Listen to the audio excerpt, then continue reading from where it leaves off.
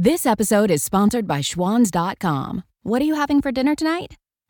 Good question. Schwann's Home Delivery has a solution for you. Stock up your freezer with high-quality frozen foods like premium meats and sides, delicious ready-made meals, ice cream, and more. No subscriptions, no memberships, just a friendly yellow truck that's been delivering food for almost 70 years. Listeners of this show get a special deal. Get 20% off your first order with code YUM20. Check out schwans.com/YUM for details. You can't control what's outside your home, but you can control what comes in. Because Clorox disinfecting wipes kill 99.9% of viruses and bacteria, including COVID-19 virus, when used as directed on hard, non-porous surfaces. So whether it's from dirty doorknobs, dirty shoes, or something else, outside germs won't stand a chance. When it counts, trust Clorox. Kill Pseudomonas, Salmonella, and influenza virus type A2. Kill SARS-CoV-2 on hard, non-porous surfaces. Use as directed. Something appropriate for us as a message. And the only song I can really kind of think of.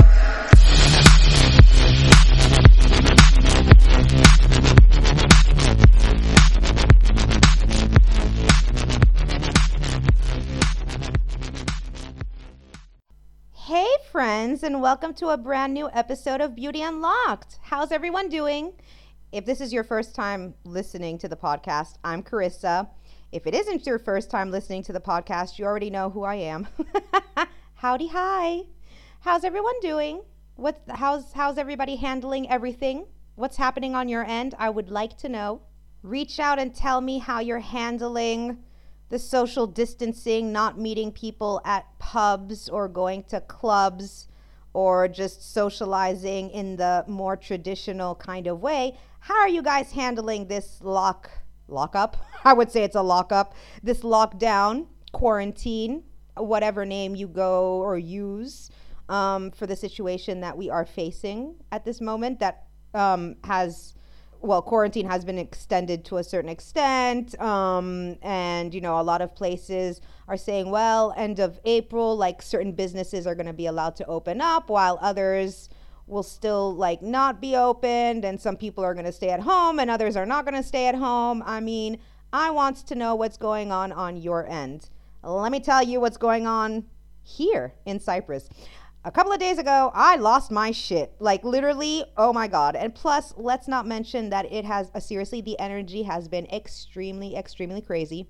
As always, I'm confuculated, nothing new. And plus it was like the new moon yesterday in Taurus. Was it in Taurus? Yes, it was. I believe it was new moon in Taurus. And that was yesterday on the 22nd, which happened to be Earth Day as well. So yeah, a lot of crazy ass energy. Lost my mind a few times. I can't say that it's fully back. But then again, most people would say, well, you've lost your mind since God knows when. So nothing's changed. But yes, the energy has been crazy high. I mean, seriously, it's been ups and downs, extreme lows, extreme highs. And I'm just like, oh God, I feel like I'm going through a bad, like acid trip or something. Like, what the hell? A friendly reminder that here at Beauty Unlocked, the podcast, we do not endorse the usage of such drugs. But it feels like a weird ass acid trip. I don't know what the hell's happening. I'm all over the place. I'm surprised I haven't seen the dragon come out of like the fridge yet. But that's me. Also, another thing is that, well, today's I'm recording this Thursday, the 23rd. Yesterday also marked the second month of Beauty Unlocked. So thank you oh my God. Thank you so much for supporting the show. I'm wondering this episode's going to be full of edits because it's going to be a rough one. It's okay. It's all right. But we celebrated our second month of Beauty Unlocked, so that's awesome. And also, as a massive thank you, I released a bonus episode on the Wadabe tribe, and I hope you guys, if you haven't heard it, go back and listen to it because it's a really interesting episode. Well, bonus episode. It's short compared to, I mean, there wasn't much rambling on my part like I do on the normal in air quotes podcast, but in the sense of it was pretty straight to the point. My soul sister up in Geneva was just like, it was short. And I'm like, well, yes.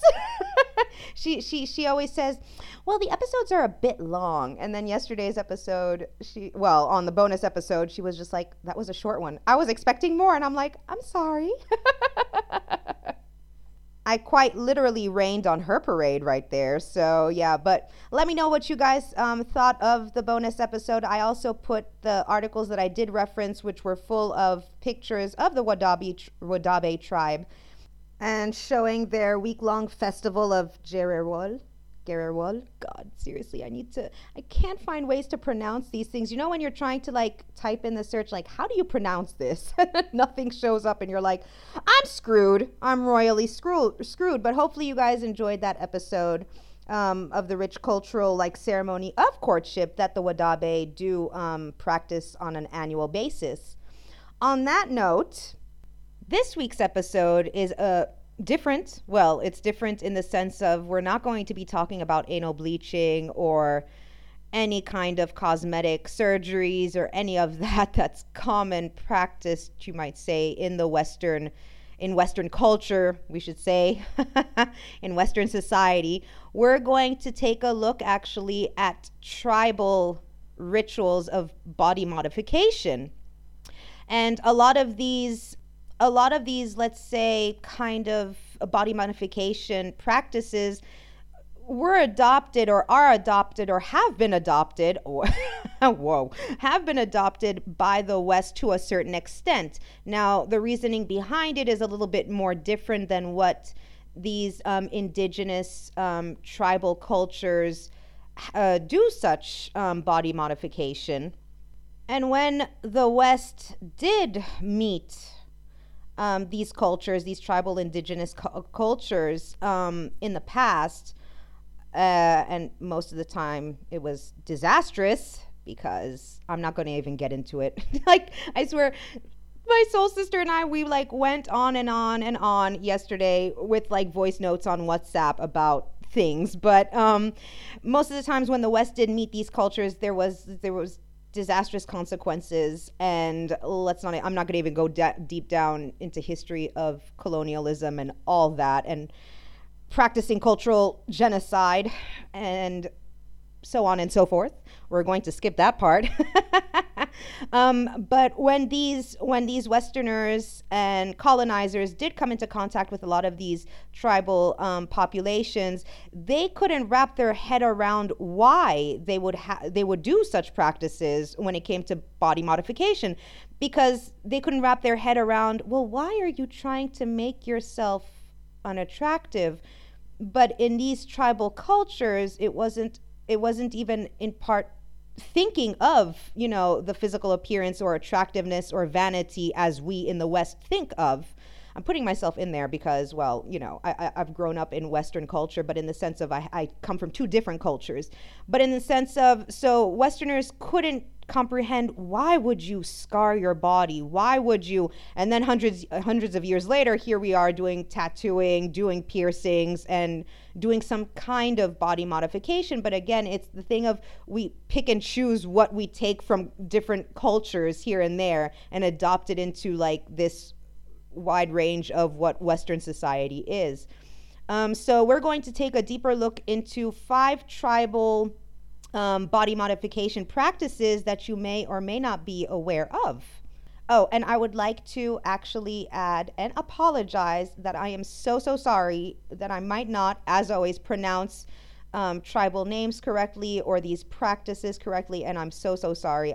I tried to look up how you would say these specific words and came up with nothing, so I'm trying my best, and I would like to apologize beforehand. And it's in no means a way, I'm not trying to disrespect anyone or, and anybody's culture or heritage. I just don't know how to pronounce them, and I'm so sorry. As always, are you ready? Here we go. All right. Sorry, I have to clear my throat. So globalization has resulted in the blending and appropriation of cultural traditions around the world. World history has always been a story of blending and clashing of cultures, and oftentimes not in a peaceful manner. Actually, most of the time, it has not been in a peaceful manner. But globalization and its technologies have made these events seem specific to our time. Nowadays, people are not only intrigued by cultures vastly different from their own, but also have almost instant access to learn more about them and appropriate some of their traditions. So although we are accustomed in Western culture, Western society, to some sort of body modification practices, such as tattooing, piercings, and even scarification of the body, the origins of what we've practiced and taken, there's a pause in there, what we've taken and chose to take from cultures, they have origins. The origins of such have roots and traditions and carry many a cultural significance. And when it comes to body modification, we'd be wrong to assume that all are committed purely out of vanity, because they are not. So people around the globe have long used their bodies as canvases for the expression of cultural identity, community status, connection to ancestors or gods, and to mark rites of passage or to wear a permanent amulet. So like I said before, we're going to take a look at 5 different tribal body modification practices. Some you may be aware of, and maybe you know the origins of, but we're going to look at why and what the origins of these different body modification practices came from. So the first tribe that we're going to talk about is the Apatani tribe. And so the women of the Apatani tribe, they live in the Zero Valley of Arunachal Pradesh in India. And they have a unique tradition. They wear large nose plugs and face tattoos. But contrary to popular assumptions of face piercings and tattoos that we hold, the Apatani women do not use them for reasons of beauty, but more as a means to cover their beauty. So many Apatani women believe that it is large nose plugs and tattoos that define them as members of their tribe. So according to legend, women from this tribe, the Apatani tribe, were and are so beautiful that men from other tribes would try to kidnap them. The tribe was also famous for its agricultural skills, so their villages were often attacked by others. Some stories say that the elders of the tribe decided to start tattooing the faces of the women and to insert nose plugs into their noses. According to other stories, the women decided to do it themselves. So the nose plugs are called yaping hulo. They are made from wood found in the forest. It first has to be cleaned so it does not cause any infections. The tattoos, which are called tippei, Tippei, are done by the elder women when an Apatani girl is about 10 years old. The ink is a mixture of pig's fat and soot from the fireplace. So the tradition of using large wooden earplugs and tattoos was carried from generation to generation, and women who followed it were considered honorable and protecting family dignity. But in the early 70s, unfortunately, the government banned the nose plugs and tattoos. And because of capitalism and globalization, they would cause problems for women who would go into the city looking for jobs. So the tradition has almost died out, unfortunately. Nowadays, not many Apatani women are seen using nose plugs and tattoos. Most are older women who consider the tradition an integral part of being Apatani, and they are proud of their cultural identity. So again, here we go. We're in the sense of, unfortunately, a lot of these cultures, tribal cultures or indigenous groups, have no choice but to go and work in the cities because, their livelihood is at stake and they're not getting resources that they need to be able to live. So a lot of the younger generation decide to go and enter the workforce in the cities. And what I find disturbing is that the government banned such things. And I'm thinking, first of all, it's not your place to ban anything. It should be, if you want to practice such a thing, then you practice it. If you feel like it's part of your cultural heritage and it is part of, your cultural heritage, no government should fucking tell you, no, you cannot put nose plugs or ear plugs, and piercings and tattoos on your face. It should be a choice of whether or not you should do it. Not that it should be government decree that you should not do it. Anyway, I'm not going to go. Yes, my rant and rave. Woo! It started. All right, so next we're going to look at the Maori tribe of New Zealand, and we're going to look at their practice of tamoko. So while the intricate swirls, spirals, and curves that adorn each individual's face are one of a kind, meaning no two are ever the same, with the positions and lines used in each design conveying one's rank, social status, and power. They also made Maori men look fierce in battle, and they were also a symbol. They kind of symbolize like a way to attract women. So tamoko, what is it? So it's the traditional Maori tattooing, often on the face, and it is a taonga, or a treasure to Maori, for which the purpose and applications are sacred. Tamoko declined as an art form during the 20th century. However, in recent decades, there has been a revival, and many Maori now wear tamoko as an expression of cultural pride and integrity. So each of the moko contains ancestral tribal messages specific to the wearer. That's why there is no similarity between each of them, in the sense of each individual has their own. So these messages tell the story of the wearer's family and tribal affiliations, and their place, like we said, in these social structures. A moko's message also portrays the wearer's genealogy, knowledge, and social standing, as we said. So what is the difference between a moko and a tattoo? So tattoo is the English version of the Tahitian word tattoo, spelled T-A-T-U.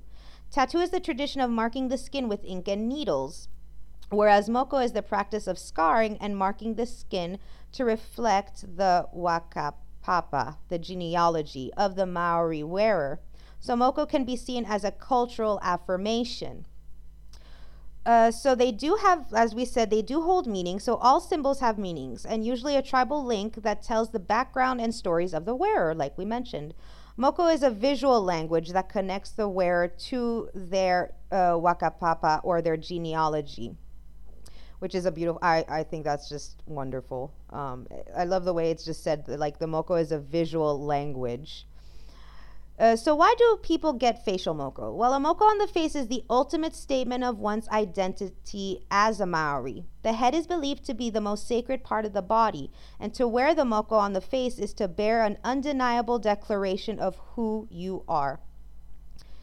So is it only men that get moko? No, women wear moko on the face too. A woman's moko is worn on the chin, as well as occasionally appearing on the forehead, upper lip, nostrils, and throat. So this is the tradition of the Maori tribe and the tamoko. As we said, it holds significance. It's not just there to adorn the body. There is symbolism behind it. It's their cultural identity, and the applications are sacred. And there is, as we said, there is a difference between the moko and the tattoo. So now we're going to look at a tribe that's situated in the northern part of Thailand, and they're known as the Kayan tribe, which is like a subdivision of another tribe. I'm actually going to post the articles on Facebook and everything, so you guys could actually see. This tribe, the Kayan tribe, they're known for their long neck women. So beginning from age 4 or 5, this is a bit different of like body modifications. It's not the scarring, it's not the piercings, it's not the nose plugs. It's long neck women. So beginning from age 4 or 5, brass neck coils are placed around a Kayan girl's neck to give the appearance of a lengthened neck, and you might have seen pictures of this. So when asked about the origin of the practice, even the Kayan women themselves do not have a direct answer.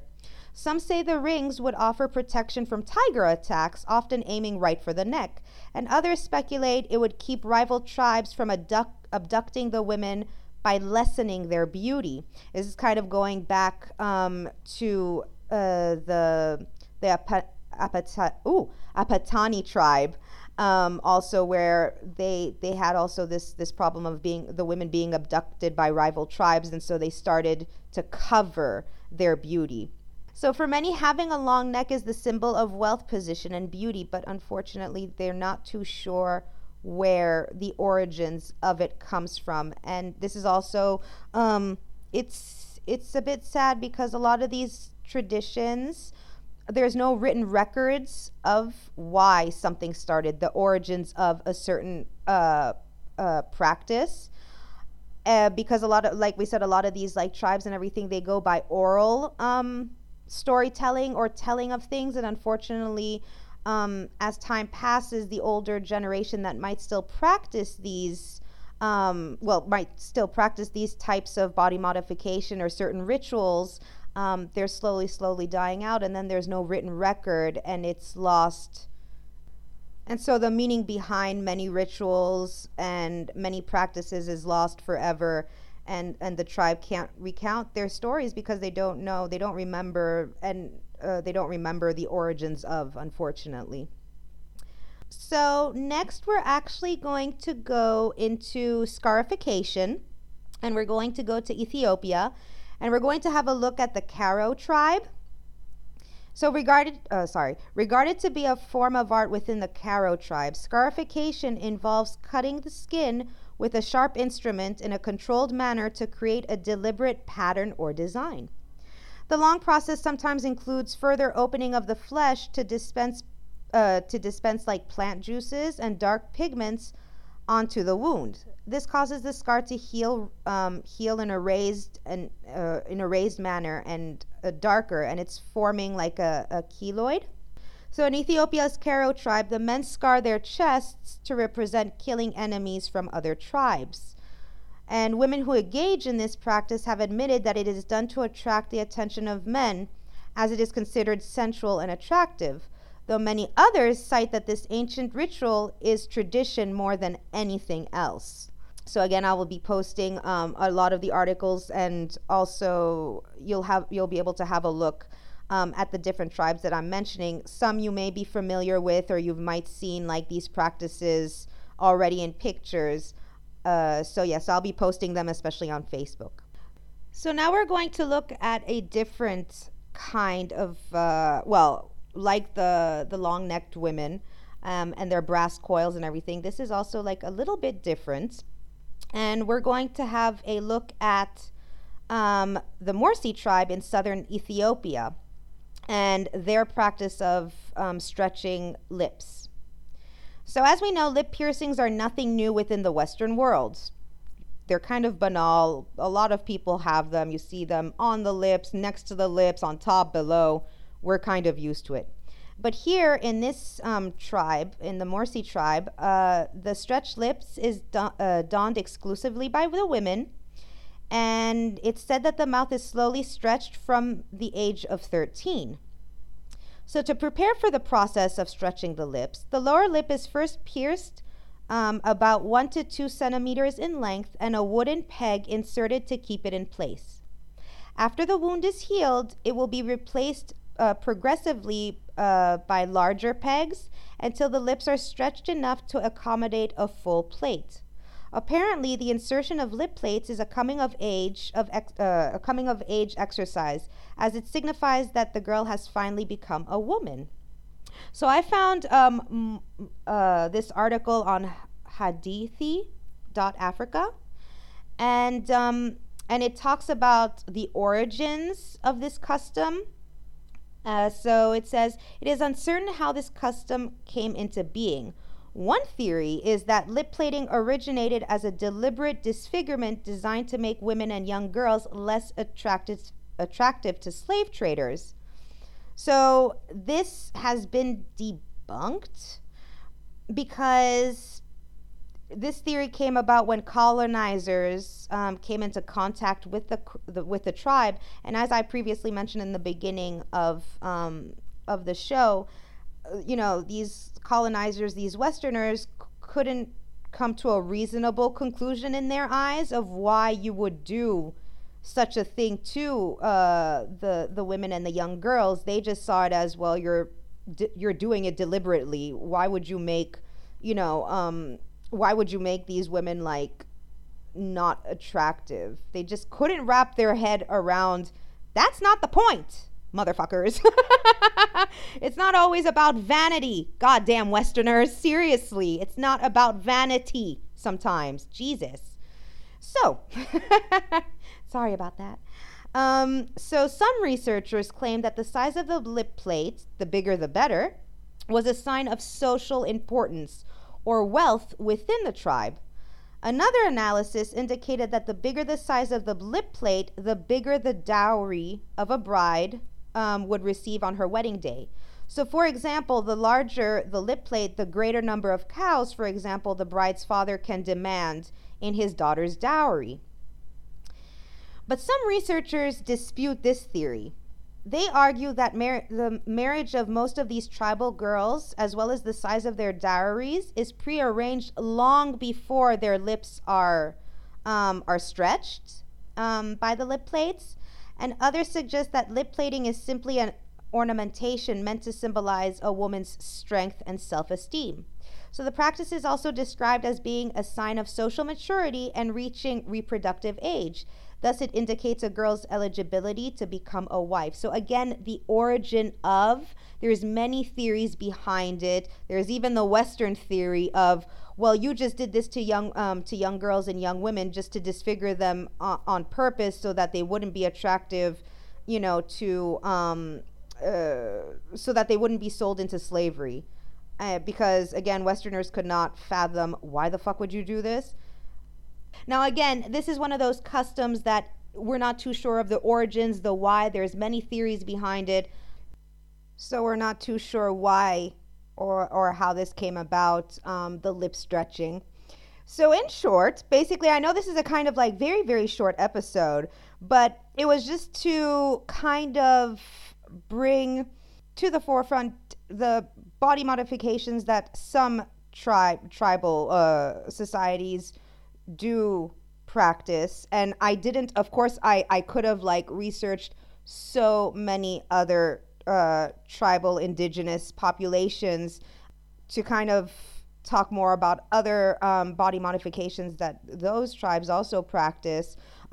It's actually interesting because in the course of my research, I did come across a lot that said that there are similar practices done. So for example, with the lip stretching where you put a lip plate, they also practice it in a certain tribe in the Amazon. So there are similarities even like in tribal societies across the world that haven't had a chance, let's say, to meet. And they have adopted, or they have not adopted, but kind of have similar practices. And the reasoning behind it, as we saw in many of these instances, well, in the 5 instances, aren't always about marking or enhancing one's beauty. As we saw, for example, the Epatani women, who use the nose pegs and the facial tattoos, it's not a means of beautifying themselves. It's kind of a way of covering up their beauty. And of course, the older women who do still have the nose pegs and facial tattoos, it's considered an integral part of being Apatani, and they're proud of their identity. And it's the same for the Maori with the tamoko. It has a purpose. There's an application which is like sacred to them, and it shows how proud they are of their culture, of their heritage. It shows, their genealogy. So no tamoko is like the same, because it just kind of, how did they put it? They put it as a visual illustration of one's story, of one's genealogy. So again, it's not always a means of beautifying themselves. It's to show their family history, their tribal history. And the same thing, with the scarification in the Karo tribe. It's the men scar their chest to represent the killing of enemies. And even the women who do practice this, it's like let's say 50% of them say, oh, it's to attract women, or it's to attract women, no, to attract men, because it's considered sensual and attractive.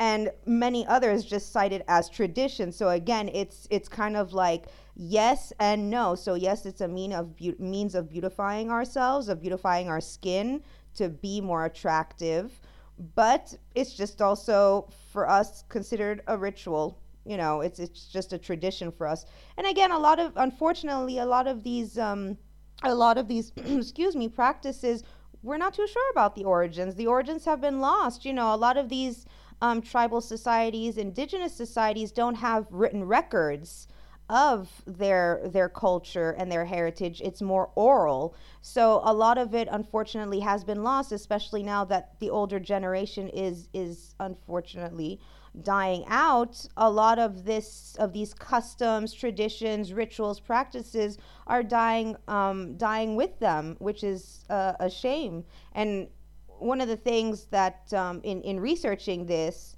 and yes, there is a kind of coming full circle, and many of the new generation starting again these traditions, let's say, of scarification, and of the, well, actually with the wooden peg one, not too much, because again, the population is declining. They're moving more into the city, so it's mostly like the older population.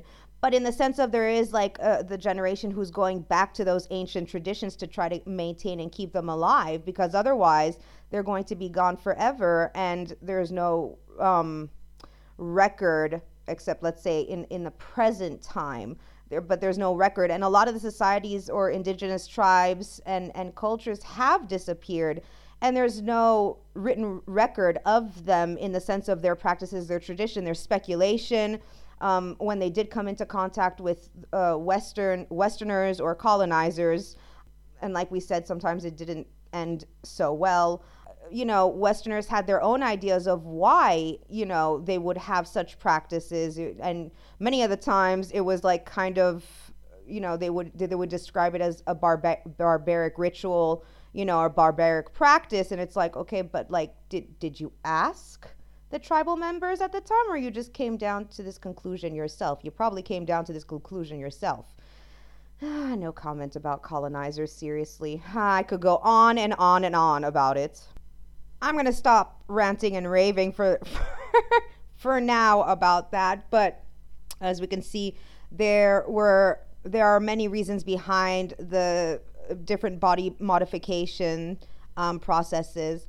But what I wanted to actually also mention is that when I was doing my research, actually, I came across, and I'm not too sure if any of you have heard of this, but it's this website, and it's called atlasofhumanity.com. I'm actually going to put it on the Facebook group and page, but it's very, very interesting. It's a photographic journey around the beauty of the cultural diversity. And I was looking through it really quickly and everything, but basically I'll read like how they describe this Atlas of Humanity. And it says, every people is a treasure for humanity. The most vital societies that history has known have always been those characterized by great ethnic and cultural diversity. UNESCO defines cultural diversity as a defining characteristic of humanity. And that's why it represents the common heritage of humanity. Actually, my soul sister in Geneva and I were talking about this and everything. And I always say that a lot of these indigenous / tribal communities, once they're gone, unfortunately, they're gone. And it's kind of like a human loss, because it's part of our it's part of our humanity, our history of humanity. They are part. We are all one.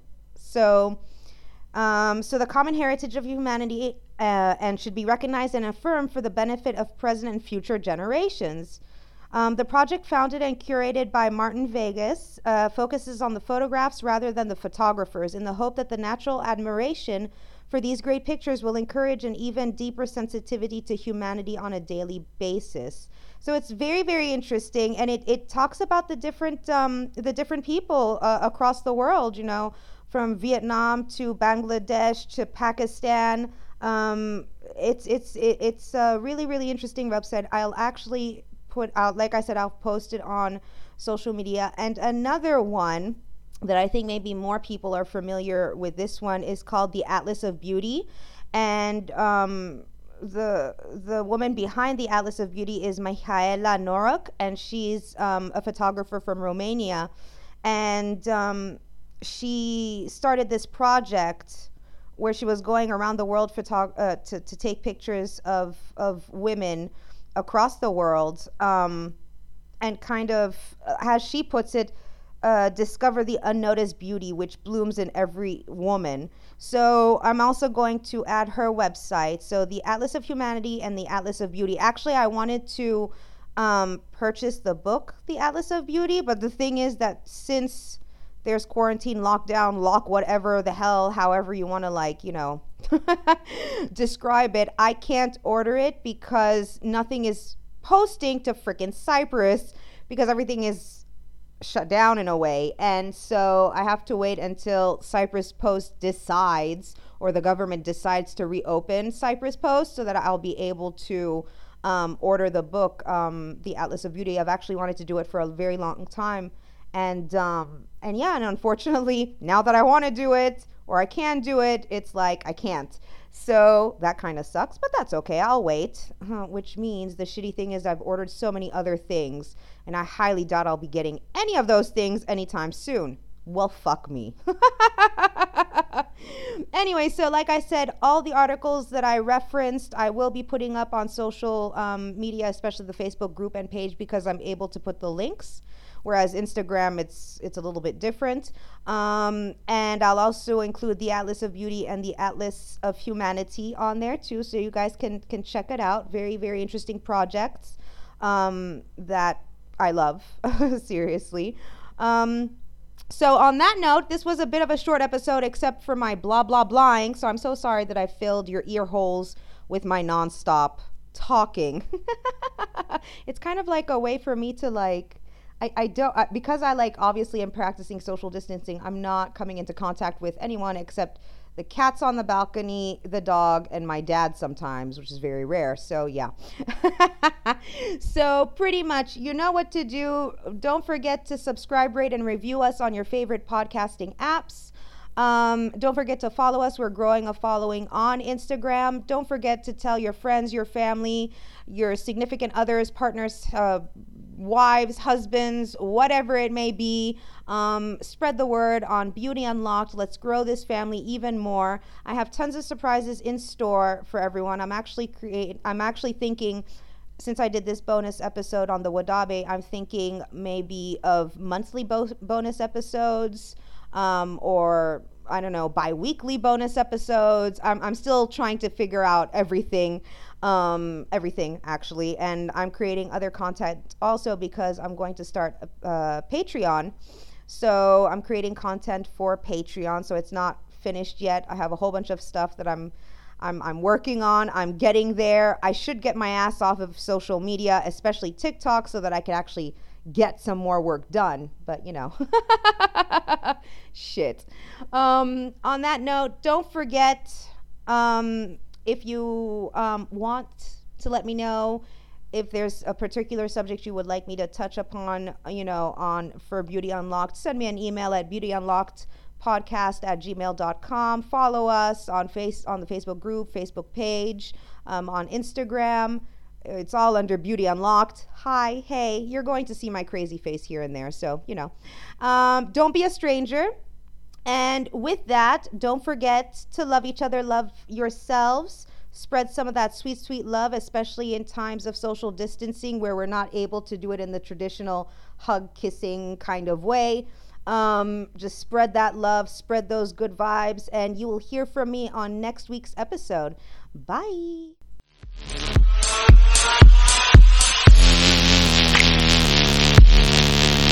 Wow.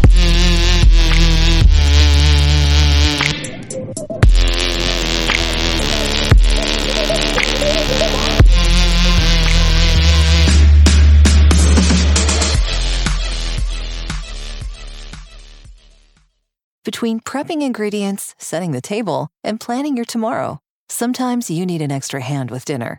Delta Faucet is here to help. Just ask your connected home device to fill your pasta pot with Delta Faucet Voice IQ technology and fill it with the perfect amount of water. Done. Visit deltafaucet.com/voiceIQ to see how Voice IQ can fill your dog's bowl, wash your hands, and more. Whatever temperatures this winter brings, your friendly and knowledgeable Bryant dealer is ready to help. We have the right training and support and are backed by outstanding products from one of the industry's most trusted names, Bryant. Whether you need a quick fix or an entirely new heating system, we will do whatever it takes for your family's comfort. Find your local dealer at Bryant.com. Bryant, whatever it takes.